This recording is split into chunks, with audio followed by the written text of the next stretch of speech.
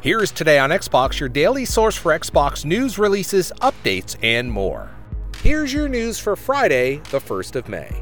In addition to Gears Tactics and Moving Out, Xbox Game Pass added even more games for both console and PC, including platformer maker Levelhead, minimalist action arcade challenge Hyperdot, and same-day launch beat-em-up Streets of Rage 4.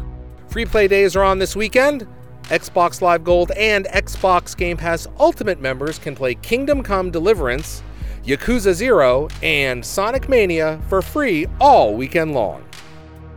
Book of Demons just launched on Xbox One. It's a deck-building hybrid adventure game with a humorous take on the classic tale of good versus evil.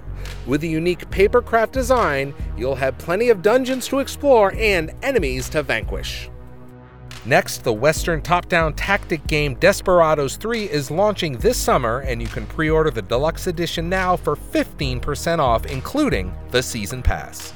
Launching June 16th, Desperados III is a prequel to the earlier games in the series with plenty of great storytelling, humor, and deep combat.